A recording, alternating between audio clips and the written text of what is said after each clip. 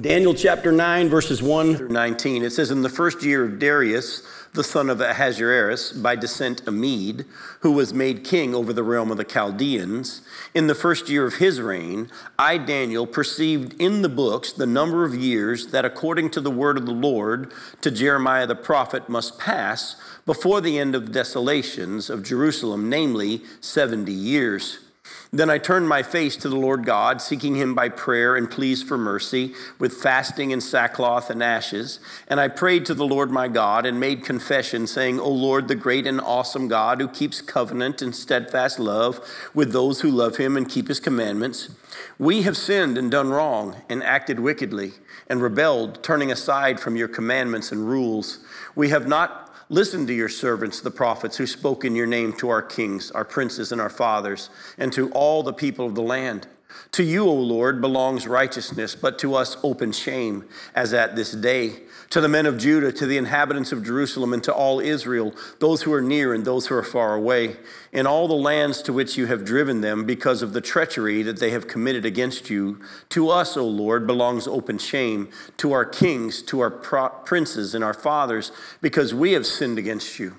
To the Lord our God belong mercy and forgiveness, for we have rebelled against him, and have not obeyed the voice of the Lord our God by walking in his laws, which he set before us by his servants, the prophets. All Israel has transgressed your law and turned aside, refusing to obey your voice. And the curse and the oath that are written in the law of Moses, the servant of God, have been poured out upon us because we have sinned against him. He has confirmed his words, which he spoke against us and against our rulers who ruled us, by bringing upon us a great calamity. For under the whole heaven there has not been done anything like what has been done against Jerusalem. As it is written in the law of Moses, all this calamity has come upon us, yet we have not entreated the favor of the Lord our God, turning from our iniquities and gaining insight by your truth. Therefore the Lord has kept ready the calamity and has brought it upon us.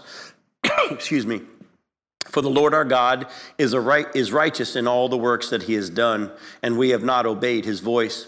And now, O Lord our God, who brought your people out of the land of Egypt with a mighty hand, and have made a name for yourself as at this day, we have sinned, we have done wickedly.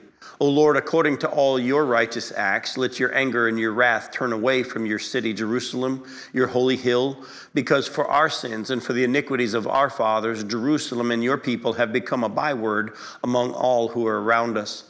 Now therefore, O our God, listen to the prayer of your servant and to his pleas for mercy. And for your own sake, O Lord, make your face to shine upon your sanctuary, which is desolate. O my God, incline your ear and hear. Open your eyes and see our desolations in the city that is called by your name. For we do not present our pleas before you because of our righteousness, but because of your great mercy. O Lord, hear. O Lord, forgive. O Lord, pay attention and act. Delay not for your own sake, O my God, because your city and your people are called by your name. Now, as we dive into the first half of what I put in my notes here is this pivotal chapter in all of Bible prophecy. You're going to see Daniel chapter 9 is a key linchpin, if you will, to a lot of understanding of the end times.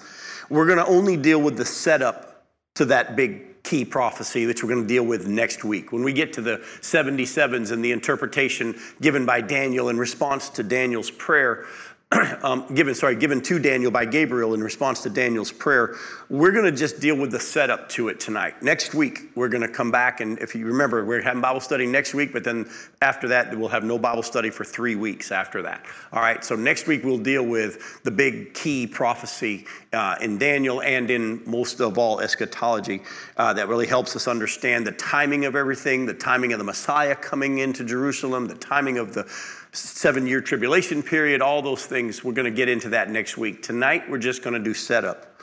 Now, we've been talking about the importance of sharing with others things that may not happen in our lifetime, but will happen in other people's lifetimes. This chapter deals with, as you're going to see in just a little bit, specific prophecies about future dates and times. And Daniel began to get the prophecy from Gabriel because he took God's word literally and seriously. Go back to Daniel chapter 9, look at verses 1 and 2. It says, in the first year of Darius, the son of Ahasuerus, by descent a Mede, who was made king over the realm of the Chaldeans, in the first year of his reign, I, Daniel, perceived in the books the number of years that according to the word of the Lord to Jeremiah the prophet must pass before the end of the desolations of Jerusalem, namely 70 years. Now, this whole chapter comes about because Daniel has read the prophet Jeremiah, and he knows the prophecy, which we're going to get to in a little bit. We're going to cover that in a little bit. About 70 years were decreed for Babylon and for the city of Jerusalem and for the people of Israel in captivity. And he starts to do the math, and he takes God's word seriously and literally. And because of that, he starts to realize it's going to be soon that we're going to be leaving here and heading back to Jerusalem. And we'll get into that in a little bit tonight. Now, we're going to come back to this, but this is a good time to show you that because Daniel believed God's word to be true, and because he believed that what was prophesied would literally happen, the Bible also shows us that there is strong evidence in Scripture that the wise men, the magi that came to visit Jesus at his birth, if you remember that, can be traced all the way back to Daniel and his teaching. And that's what I want to deal with tonight for just a little bit. It's been something that we've glossed over many, many chapters ago, and I've been praying the whole time through my study saying, Lord, when do you want me to put it in? There's something here that I want to pull out, and I feel like he's shown me that now is the time, and we've had enough teaching on Daniel that I think I can explain it to you hopefully enough. But Daniel took God's word literally. And because of that, and because of the fact that he was bold to share with others what he believed God's word said, and he was bold to live it out, I believe there's strong evidence here that the wise men coming to visit Jesus at his birth can be traced back to Daniel. Let me show you what I mean. Go to Matthew chapter 2.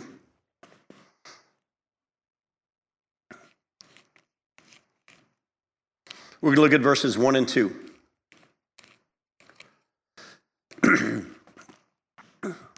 In Matthew chapter 2, verse 1, now after Jesus was born in Bethlehem of Judea, in the days of Herod the king, behold, wise men from the east came to Jerusalem, saying, where is he who has been born King of the Jews?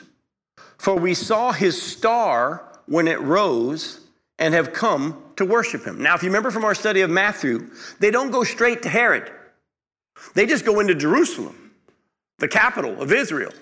And they're continually, in the Greek, when they say, where is he who's born King of the Jews? They're saying it over and over. In other words, they're walking around town going, where is he who's born King of the Jews? Where's the one that's been born King of the Jews? We saw his star rise in the east. And I'm pretty sure that the people in Jerusalem looking at him like, what are you talking about? But these wise men came from where? Came from the east. Go with me to Numbers chapter 24. I believe the east is this area of Babylon and Persia. And I believe this star that they were looking for is because of a prophecy in the book of Numbers chapter 24 that I believe without question Daniel taught them. In Numbers chapter 24, we're going to start in verse 15. There's a prophecy coming from Balaam. Remember, Balak's been trying to get him to curse Israel, and every time he does, prophecy and blessings come out.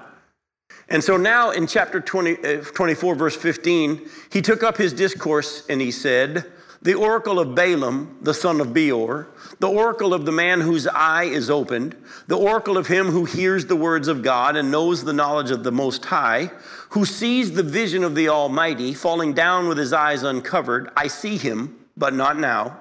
I behold him, but not near. A star shall come out of Jacob. What's Jacob? It's Israel. And a scepter shall arise out of Israel. And it shall crush the forehead of Moab and break down all the sons of Sheth. Edom shall be dispossessed.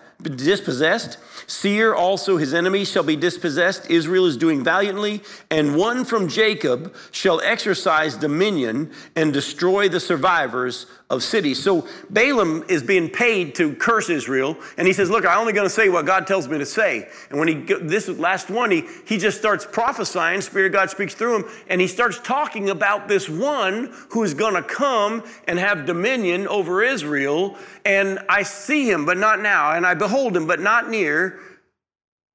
A star shall arise out of Israel, out of Jacob. Now, go back with me to Daniel chapter 2.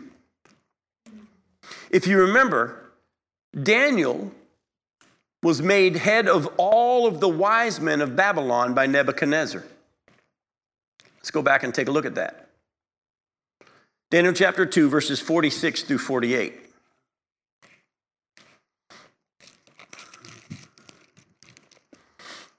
Daniel 2, verse 46, then King Nebuchadnezzar fell upon his face and paid homage to Daniel and commanded that an offering and incense be offered up to him.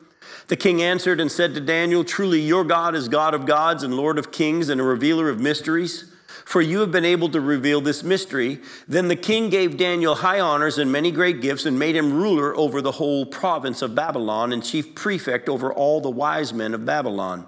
All right, so Nebuchadnezzar puts him over all of the what of Babylon? All the wise men, who are where? In the east. But it gets even more clear. Go to Daniel chapter 5. Look at verse 11. Daniel 5, verse 11. This is when Belshazzar is about to be killed that night, and the handwriting on the wall story. Remember, the queen comes in, and she says in verse 11, there's a man in your kingdom in whom is the spirit of the holy gods. In the days of your father, remember that word means predecessor, light and understanding and wisdom like the wisdom of the gods was found in him. And King Nebuchadnezzar, your predecessor, your father, the king, made him chief of the magicians, enchanters, Chaldeans, and what? Astrologers. So chapter 2 tells us that he was made head over all the wise men, but now chapter 5, verse 11 gets even more specific. He's in charge not only of all the wise men, but it breaks it down into these guys that are Chaldeans and enchanters and magicians and astrologers. And let me just tell you something that I think you would know about Daniel.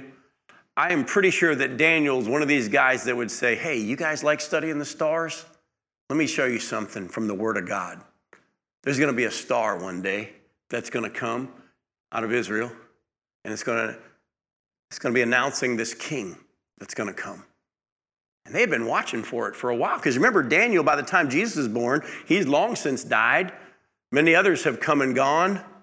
But I believe without question, Daniel took his opportunity as the chief of all the wise men to teach them the word of God. And he taught them the prophecies, so much so that even though the Jews who had the word of God didn't understand what was going on and weren't looking, there were wise men in the east who over the years had this passed on to them, who believed it and were looking.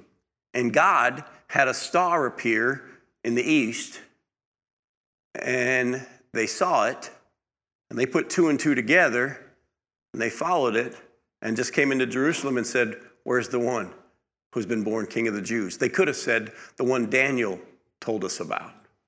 Now, people say, well, how do you know Daniel taught them? Well, don't you remember from Daniel chapter 1 on that Daniel has been very, very bold about his faith in God and his belief in the Word of God? You remember from the beginning of our study, when Daniel was taken captive as a young boy, he didn't want to defile himself with the king's food, and he made it clear and plain from day one, I follow the Lord and I believe his word. Go to Daniel chapter 6. Go back to Daniel 6 and look at what happens when the other satraps are trying to get something against him. Go to Daniel 6 verses 1 through 5. It pleased Darius to set up over the kingdom 120 satraps to be throughout the whole kingdom, and over them 3 high officials, of whom Daniel was one, to whom these satraps should give account so that the king might suffer no loss. Then this Daniel became distinguished above all the other high officials and satraps because an excellent spirit was in him, and the king planned to set him over the whole kingdom. Then the high officials and the satraps sought to find a ground for complaint against Daniel with regard to the kingdom, but they could find no ground for complaint or any fault, because he was faithful and no error or fault was found in him. Then these men said, we shall not find any ground for complaint against this Daniel unless we find it in connection with the law of his God. What was Daniel known for? His love of God, his worship of God, and his knowledge and love and obedience to the Word of God. Now, in my mind, there's no question that as Daniel grew in favor with these wise men, that he would share with them about Israel's coming king. And you want further proof? You've had it in our study, and you haven't even let it sink in yet. What are chapters 2 through 7 written in Aramaic? Why was Daniel writing in Aramaic, chapters 2 through 7? He was introducing the God of gods to the Chaldeans, to the Babylonians, to the Persians. It was written in their language for them to get it. Oh, and by the way, this will help me make sure where you're tracking with me. We don't have to study 7 all over again. Who's introduced to us in the vision at the end of chapter 7? Remember, there was this one who came on the clouds of heaven, and he was presented before the Ancient of Days.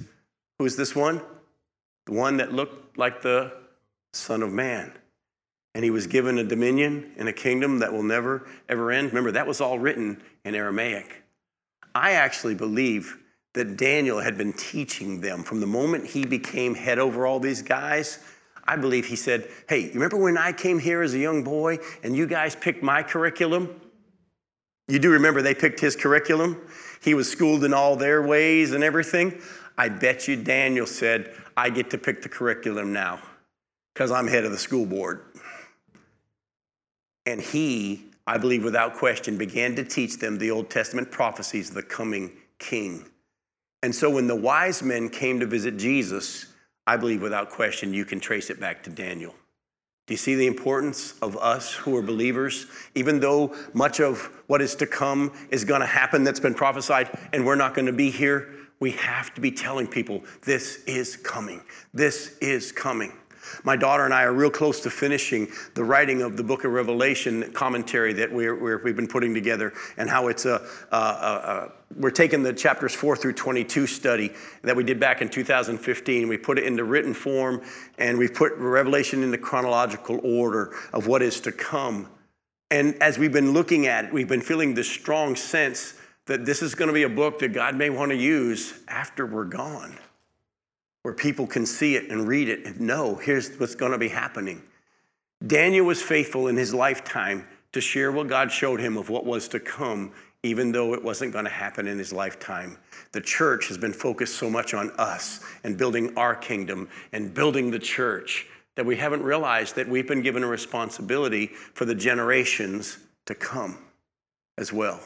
Tell them everything, that there is a day coming and there's going to be a judgment. And that same Jesus that came to the earth is coming back. Now go to Daniel chapter 6 and look at verse 10. And that's going to set us up as we break down Daniel's prayer. Daniel has been praying 3 times a day for a while. We get this from Daniel 6, verse 10. It says, when Daniel knew that the document had been signed, remember the order that no one could pray to any other god except the king? When Daniel knew that the document had been signed, he went to his house where he had windows in his upper chamber open toward Jerusalem. He got down on his knees 3 times a day and prayed and gave thanks before his God as he had done previously. So what is Daniel known for doing 3 times a day? Praying toward Jerusalem. Remember, we've already done the study in 1 Kings chapter 8 where Solomon said, if we sin and there's no one who doesn't sin and you take us captive, may we pray back toward this place. And we're going to come back to that passage in a little bit later on tonight.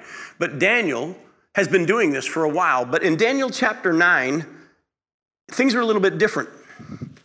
This day, this year, Daniel gets very specific in his prayer because he realizes it's getting close to the 70-year prophecy of Jeremiah about the length of their Babylonian captivity, since the Medes and the Persians are in power now. Again, who's the king now? Darius, who's the son of Ahasuerus. We read that here in Daniel 9, 1 and 2. And if you remember Ahasuerus, you remember the book of Esther? That whole story of the book of Esther? That's king of Ahasuerus. He's the one that gets mad at Vashti and all that. Well, his son Darius is now king.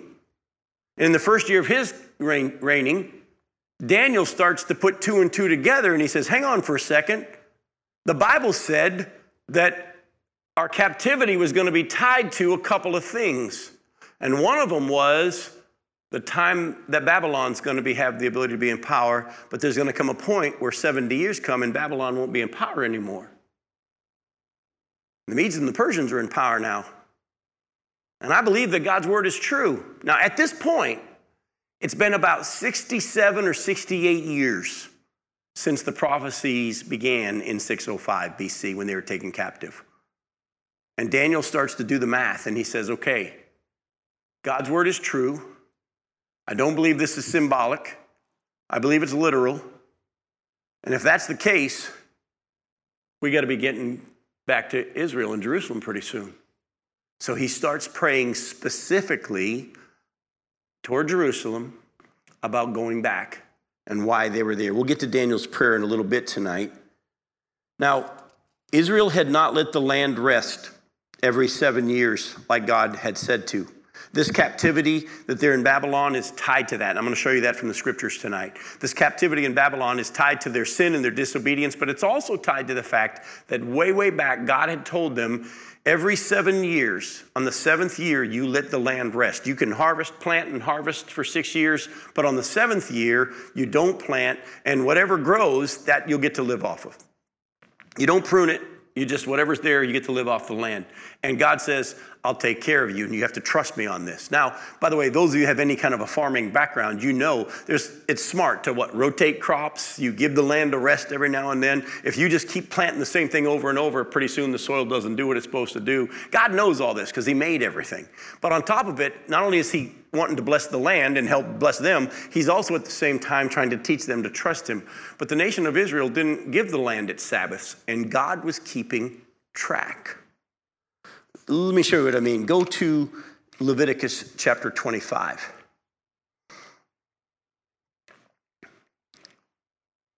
Leviticus 25, look at verses 1 through 7.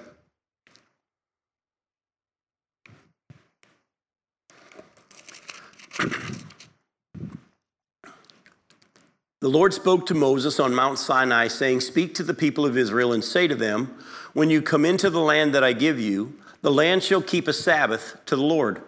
For 6 years you shall sow your field, and for 6 years you shall prune your vineyard and gather in its fruits. But in the 7th year there shall be a Sabbath of solemn rest for the land, a Sabbath to the Lord. You shall not sow your field or prune your vineyard. You shall not reap what grows of itself in your harvest, or gather the grapes of your undressed vine. It shall be a year of solemn rest for the land. The Sabbath of the land shall provide food for you, for yourself, for your male and your female slaves, and for your hired worker and the sojourner who lives with you, and for your cattle and the wild animals that are in your land. And all its yield shall be for food." In other words, what he's saying is, the land will produce enough in 6 years that you'll have left over. Leave the land alone during the 7th year. In other words, during those 6 years, there's going to be enough surplus that you don't touch the land during that 7th year. Don't glean, don't sow, don't prune. In the 6 years, there'll be enough of a crop that whole last 7 years, 7th year, you'll be fine. Now, go with me to Leviticus 26. By the way, when God told him back in the manna to only collect enough for 1 day, and then on this day, collect enough for 2 days, how did they do in trusting him? They didn't do too well. Well, they didn't do too well here either. Look at Leviticus 26, verses 33 through 45. Leviticus 26, 33. "And I will scatter you among the nations, and I will unsheath the sword after you, and your land shall be a desolation, and your city shall be a waste. Then the land shall enjoy its Sabbaths as long as it lies desolate while you're in your enemy's land. Then the land shall rest and enjoy its Sabbaths. As long as it lies desolate, it shall have rest, the rest that it did not have on your Sabbaths when you were dwelling in it. And as for those of you who are left, I will send faintness into their hearts in the lands of their enemies. The sound of a driven leaf shall put them to flight, and they shall flee as one flees from the sword. And they shall fall when none pursues, and they shall stumble over one another as if to escape a sword, though none pursues. And you shall have no power to stand before your enemies, and you shall perish among the nations, and the land of your enemies shall eat you up, and those of you who are left shall rot away in your enemies' lands because of their iniquity, and also because of the iniquities of their fathers, that they shall rot away like them. But if they confess their iniquity and the iniquity of their fathers in their treachery that they committed against me, and also in walking in contrary to me, so that I walked contrary to them and brought them into the land of their enemies, if then their uncircumcised heart is humbled and they make amends for their iniquity, then I'll remember my covenant with Jacob, and I'll remember my covenant with Isaac and my covenant with Abraham, and I'll remember what? The land. But the land shall be abandoned by them and enjoy its Sabbaths while it lies desolate without them, and they shall make amends for their iniquity because they spurned my rules and their soul abhorred my statutes. Yet for all that, when they're in the land of their enemies, I will not spurn them, Neither will I abhor them so as to destroy them utterly and break my covenant with them, for I am the Lord their God. But I will for their sake remember the covenant with their forefathers, whom I brought out of the land of Egypt in the sight of the nations, that I might be their God. I am the Lord. Now don't miss this. Chapter 25 of Leviticus, God sets out in his law, I want you to give the land a rest every 7th year. In chapter 26, he says, and you're not going to do it. Isn't that what he says? And you're not going to do it. And because you're not going to do it, I'm going to give the land the rest that it was supposed to get by taking you into captivity. Go to 2 Chronicles chapter 36. It gets even more clear. 2 Chronicles 36, look at verses 17 through 21. 2 Chronicles 36, starting verse 17. Therefore, God brought up against them the king of the Chaldeans, who killed their young men with the sword in the house of their sanctuary, and had no compassion on young man or virgin, old man or aged. He gave them all into his hand, and all the vessels of the house of God, great and small, and the treasure of the house of the Lord, and the treasures of the king and his princes, and all that these he brought to Babylon. And they burned the house of God, and broke down the wall of Jerusalem, and burned all its palaces with fire, and destroyed all its precious vessels. He took into exile in Babylon those who had escaped from the sword, and they became servants to him and to his sons until the establishment of the kingdom of Persia. Did you catch that? Until the establishment of the kingdom of Persia, to fulfill the word of the Lord by the mouth of Jeremiah, until the land had enjoyed its Sabbaths. All the days that it lay desolate, it kept Sabbath to fulfill 70 years. Now here, obviously, the Chronicles have been written after Jeremiah. But again, now the captivity in Babylon and the 70 years in Babylon is hinted at, that is spoken of, and we're going to get to there in Jeremiah in just a bit. But it's here in 2 Chronicles, God took them into Babylon for 70 years. Why? Because of the 70 years of Sabbaths that hadn't been. So every 6 years, there's supposed to have been a Sabbath, and they didn't give it the rest. And God says, that's one. And so you do the math. You have to get into the thousands of years in a row. What's that? 490. There you go. Well, 490 plus, because it gets trickier when you count the Jubilee years and stuff like that. But there's a long period of time, and God's keeping track. I want you to don't miss this. Some of us get freaked out by what's going on in the wickedness of the world. And man, are they going to get paid back? And folks, God's keeping track of every little thing. He knows. And by the way, he's keeping track for us as well of our reward. He's not blind to it. Go to Jeremiah 25. Daniel's now hinted at Jeremiah. 2 Chronicles is hinted at Jeremiah. Let's go to Jeremiah 25 now and look at verses 9 through 14.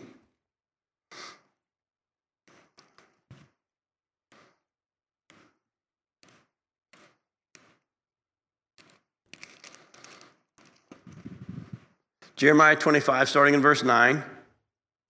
God speaking. He says, behold, I will send for all the tribes of the north, declares the Lord, and for Nebuchadnezzar, the king of Babylon, my servant. And I'll bring them against this land and its inhabitants, and against all these surrounding nations. I'll devote them to destruction and make them a horror and a hissing and an everlasting desolation.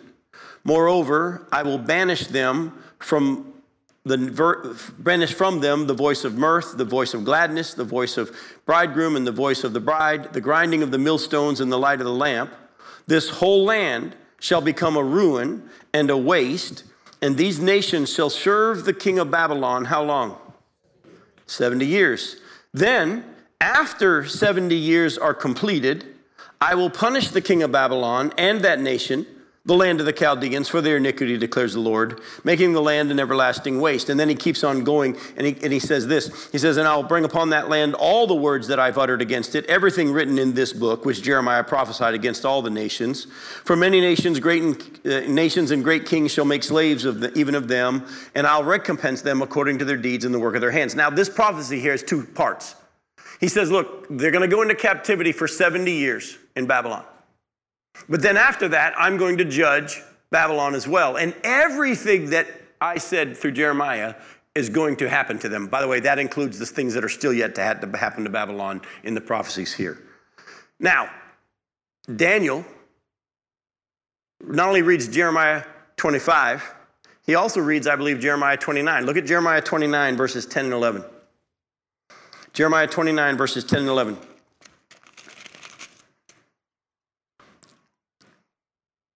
For thus says the Lord, when 70 years are completed for Babylon, I will visit you, and I will fulfill to you my promise and bring you back to this place. For I know the plans that I have for you, declares the Lord, plans for welfare and not for evil, to give you a future and a hope. Isn't that interesting? How many of you ever knew that that famous verse that we all love to quote, where God says, I know the plans I have for you, is tied to the captivity in Babylon, 70 years. So what does he say? When the 70 years for Babylon are completed, I'm going to visit you and fulfill my promise and bring you back to this place. Now, this is the setup. This is the key for what starts Daniel's prayer this day. And Daniel 9, go back to chapter 9, look at verses 1 and 2, and now read it again and see if it doesn't make a little more sense.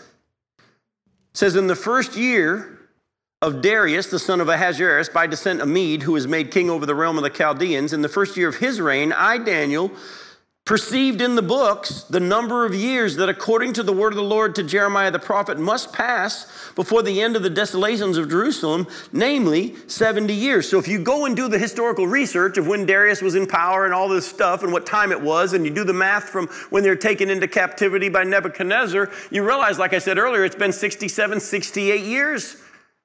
And the Persians are now in power. And Daniel says, I believe 70 means 70. We'll be going back. Now, if you do a little more research, and we don't have time to get into all that, I thought about showing you this whole study, but I would have lost all of you.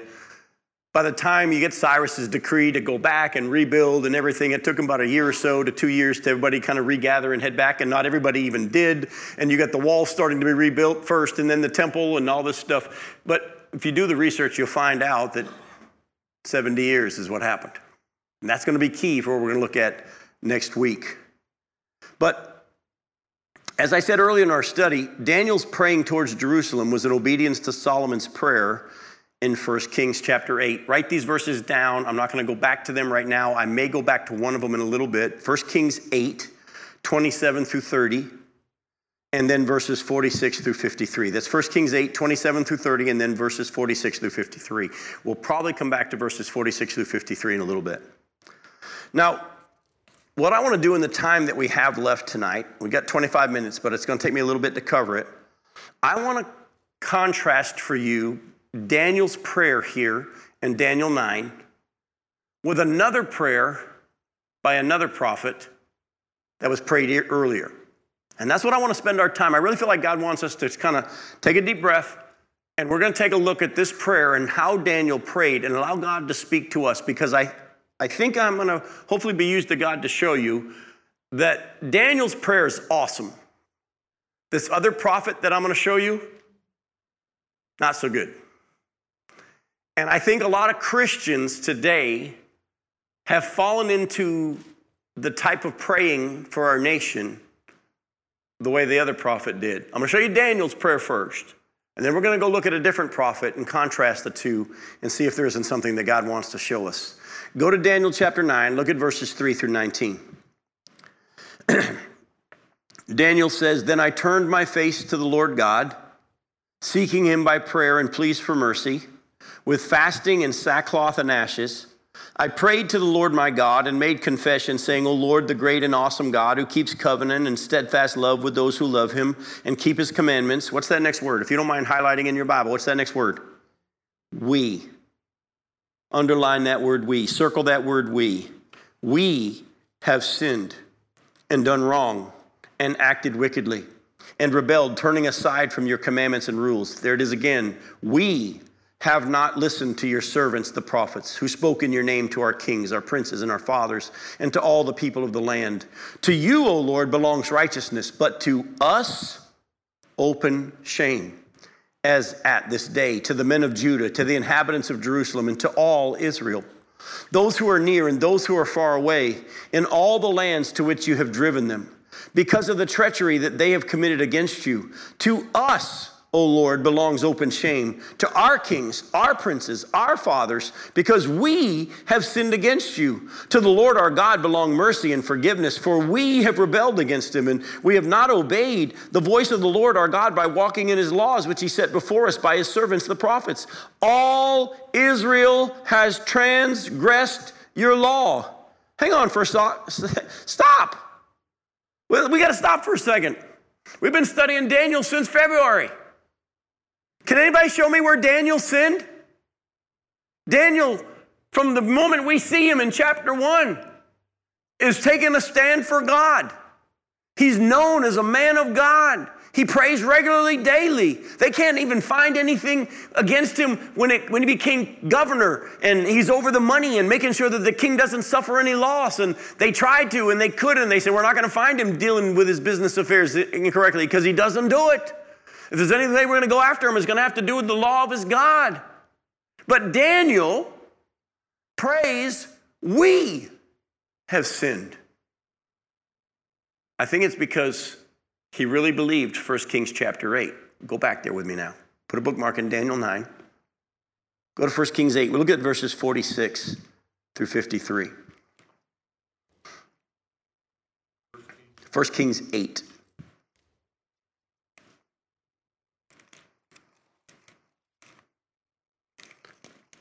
Look at verses 46 and following. Remember, Solomon is dedicating the temple that's just been built. He's praying an amazing prayer. And then he says this, if they sin against you, and I love this next part, for there is no one who does not sin. And you're angry with them, and give them to an enemy so that they're carried away captive to the land of the enemy, far off or near. Yet if they turn their heart in the land to which they have been carried captive, and repent, and plead with you in the land of their captors, saying, by the way, listen closely and tell me if this doesn't sound exactly like Daniel's prayer in chapter 9. We have sinned and acted perversely and wickedly. If they repent with all their mind and with all their heart in the land of their enemies who carried them away captive, and pray to you toward their land which you gave to their fathers, the city that you have chosen, and the house that I have built for your name, then hear in heaven your dwelling place their prayer and their plea, and maintain their cause, and forgive your people who have sinned against you and all their transgressions that they have committed against you, and grant them compassion in the sight of those who carried them captive, that they might have compassion on them. For they are your people and your heritage, which you brought out of Egypt from the midst of the iron furnace. Let your eyes be open to the plea of your servant and the plea of your people Israel, giving ear to them whenever they call to you. For you separated them from all the peoples of the earth to be your heritage, as you declared through Moses your servant, whom you brought out of our fathers out of Egypt. O Lord God, look again at verse 46. If they sin against you, for there's no one who does not sin, and you're angry with them, and give them to an enemy, so they're carried away captive to the land of their enemy far off. Yet if they turn their heart in that land, and they pray and repent and plead with you and say, we have sinned and acted perversely and wickedly. Daniel was praying according to 1 Kings chapter 8. There's a tendency for us sometimes to look at what's going on in the world and think we're better. The person praying kind of doing it in third person, like they, not including the... No, Solomon is praying about the nation. When he says when this happens in that time period, when they have, he's praying about the future. If they sin, and there's no one who doesn't sin. So he's knowing that even though I'm probably not going to have it happen during my lifetime, there's going to be a time when the people of Israel are, and I know I'm also a sinner, but he says when they, at that time period, is what he means by they, Solomon here. And he says, when they say we have sinned. And so Daniel is in that group of people that were taken captive because of their disobedience to the law. And even though most of us would say, Daniel, you're one of the good guys, Daniel was like, no, I'm just as guilty. You do realize that the Bible says in James chapter 2, verse 10, that whoever is able to keep the whole law of God, yet stumbles just at one point, is guilty in the eyes of God as if he broke it all. Sin is sin, folks. But I don't think many Christians really understand this. I think, unfortunately, a lot of Christians have been raised with this mindset of, oh, everybody's a sinner. There's no one righteous, no, not one. And we know how to quote that. But we think because we get saved at 6 years old and grew up in the church our whole life or whatever, that, I've really been a pretty good person. And we look at the world around us, and we even look at the church people around us and see ourselves as better than some of those people that don't dress as good as I do on Sunday and those types of things. And when we even pray for God to bless America, I bet you a lot of our prayers sound like Elijah's prayer. Go with me to 1 Kings 19. Go to 1 Kings 19 and listen to Elijah's prayer. This may make you feel a little better because even prophets can fall into this mindset. Elijah's just been used by God to defeat the prophets of Baal. They've been all put to the death. 1 Kings 19, listen to verses 1 through 18. Ahab told Jezebel all that Elijah had done and how he had killed all the prophets with the sword. Then Jezebel sent a messenger to Elijah saying, so may the gods do to me and more also if I don't make your life as like one of them by this time tomorrow. Then he was afraid, and he arose and ran for his life and came to Beersheba, which belongs to Judah, and left his servant there. But he himself went a day's journey into the wilderness and came and sat down under a broom tree. And he asked that he might die, saying, it's enough now, O Lord, take away my life, for I'm no better than my fathers. And he lay down and slept under a broom tree. And behold, an angel touched him and said to him, arise and eat. And he looked, and behold, there was at his head a cake baked on hot stones and a jar of water. And he ate and drank and lay down again. And the angel of the Lord came again a second time and touched him and said, arise and eat, for the journey is too great for you. And he arose and ate and drank and went in the strength of that food 40 days and 40 nights to Horeb, the mountain of God. Now, there he came to a cave and lodged in it. And behold, the word of the Lord came to him, and he said to him, what are you doing here, Elijah? He said, I have been very zealous for the Lord, the God of hosts, for the people of Israel. They have forsaken your covenant, thrown down your altars, and killed your prophets with the sword. And I, even I only am left, and they seek my life. In other words, they're all wicked. I'm the only righteous one left, and they're wanting to kill me too. And he said, go out and stand on the mount before the Lord. And behold, the Lord passed by, and a great strong wind tore the mountains and broke in pieces the rocks before the Lord, but the Lord wasn't in the wind. And after the wind, an earthquake, but the Lord was not in the earthquake. And after the earthquake, a fire, but the Lord was not in the fire. And after the fire, the sound of a low whisper. And when Elijah heard it, he wrapped his face in his cloak and went out, and he stood at the entrance of the cave. And behold, there came a voice to him and said, what are you doing here, Elijah? In other words, I'm going to give you another chance. You didn't answer right the first time. Let me let you answer again. And he answers the same thing again, because God knew he would. He said, I have been very zealous for the Lord, the God of hosts. For the people of Israel, they have forsaken your covenant, thrown down your altars, and killed your prophets with the sword. And I'm the only one left. And they seek my life to take it away. And the Lord said to him, go, return on your way to the wilderness of Damascus. And when you arrive, you're going to anoint Hazael to be king of Syria. And Jehu, the son of Nimshi, you shall anoint to be king over Israel. And Elisha, the son of Shaphat of Abel-Meholah, you shall anoint to be prophet in your place. And the one who escapes from the sword of Hazael shall Jehu put to death. And the one who escapes from the sword of Jehu shall Elisha put to death. Yet I leave 7,000 in Israel, all the knees that have not bowed to Baal, and every mouth that has not kissed him. Now, to clarify this for you, we need to run to Romans chapter 11.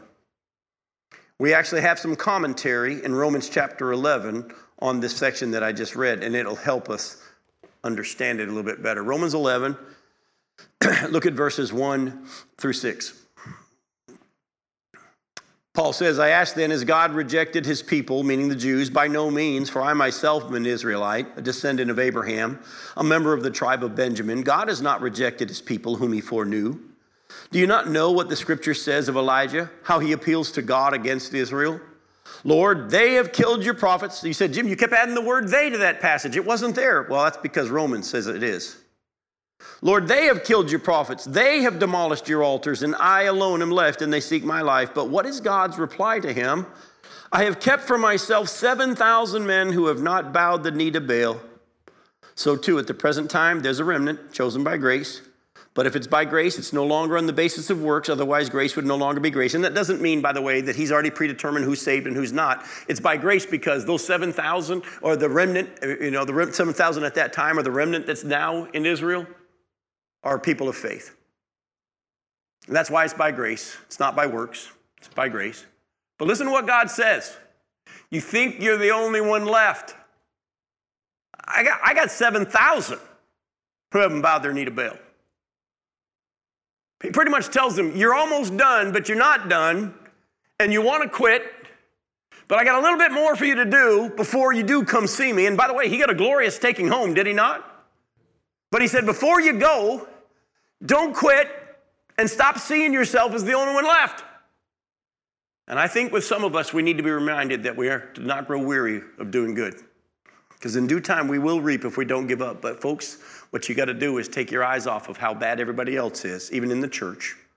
Right now, there's this horrible thing going on where everybody's attacking each other on the globe, correct? But unfortunately, right now, churches and Christians are attacking each other as well.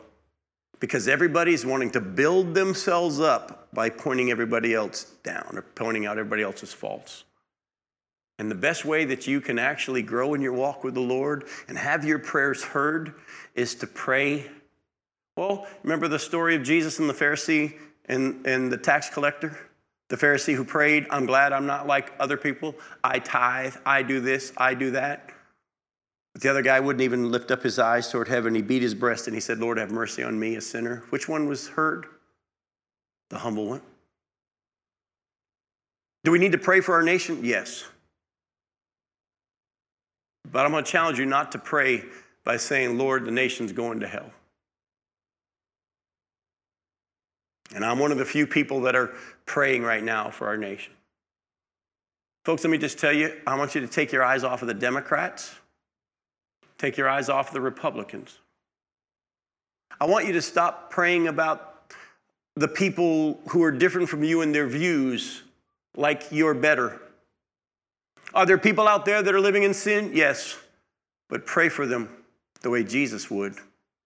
Father, forgive them. They don't know what they're doing. But that's not the kind of prayers I'm hearing in our churches today. So God, they've gone against you. No, we have gone against you. Let me ask you a question that I don't want you to answer out loud, but I want you to answer it in your heart. First part you can answer out loud. Would you not agree that the world today is living for self? I mean, you get to pick whatever gender you want to be, and everybody's living for self. I mean, that's pretty obvious. Okay, let me ask you a question. Have you lived for self in the last week? We're going to start all over because Glenn said no. Oh, he said no. I thought you said no. I thought you were being funny. He said no. We've all got it in us, folks. And that's why the Bible says that we're to humble ourselves and daily lay our flesh on the altar and renew our minds. Yes, there's no one righteous, not even one. But even apart from even now that we've been given righteousness through Jesus Christ, we still, apart from him, can do nothing. We're going to close tonight. I'm going to let you out a little early. You've been good. Go to James chapter 4. James chapter 4. I'm going to start in verse 1 all the way to verse 12. By the way, as we read chapter 4, was the book of James written to the church or the world? Church. And you're about to see very clearly written to the church. Listen closely to what was written to the church. What causes quarrels and what causes fights among you? Is it not this, that your passions are at war within you? You desire and don't have, so you murder, and you covet and cannot obtain, so you fight and quarrel. You don't have because you don't ask, and you ask and you don't receive because you ask wrongly to spend it on your passions. You adulterous people. Do you not know that friendship with the world is enmity with God? Therefore, whoever wishes to be a friend of the world makes himself an enemy of God. Or do you suppose that it's to no purpose that the scripture says that he yearns jealously over the spirit that he has made to dwell in us? But he, God, gives more grace. Therefore, it says God opposes the proud, but gives grace to the humble. Submit yourselves, therefore, to God. Resist the devil, and he'll flee from you. Draw near to God, and he'll draw near to you. Cleanse your hands, you sinners, and purify your hearts, you double-minded. Be wretched and mourn and weep. Let your laughter be turned to mourning and your joy to gloom. Humble yourselves before the Lord, and he will exalt you. Don't speak evil against one another, brothers. The one who speaks against a brother or judges his brother speaks evil against the law and judges the law. But if you judge the law, you're not a doer of the law, but a judge. There's only one lawgiver and judge, he who is able to save and destroy. But who are you to judge your neighbor? By the way, don't you think the prophet Elijah thought that if anybody could see things like God does, he could? But he was way off, wasn't he? You and I can get way off too, even though we've got the Spirit of God within us. And I feel like God wanted me to challenge you tonight with, before we get into the prophecy of the 77s, let's not forget how this whole prayer and the answer got started. Daniel believed God's word to be true and literal, and because of that, he started praying specifically, but he prayed in accordance with how the Bible taught him to and with the right heart. And because of that, as you're going to see next week, as soon as he started praying, God sent an answer. Wouldn't you like God to respond that quick to your prayers? Then humble yourself. Humble yourself. Love you all. We'll see you next week.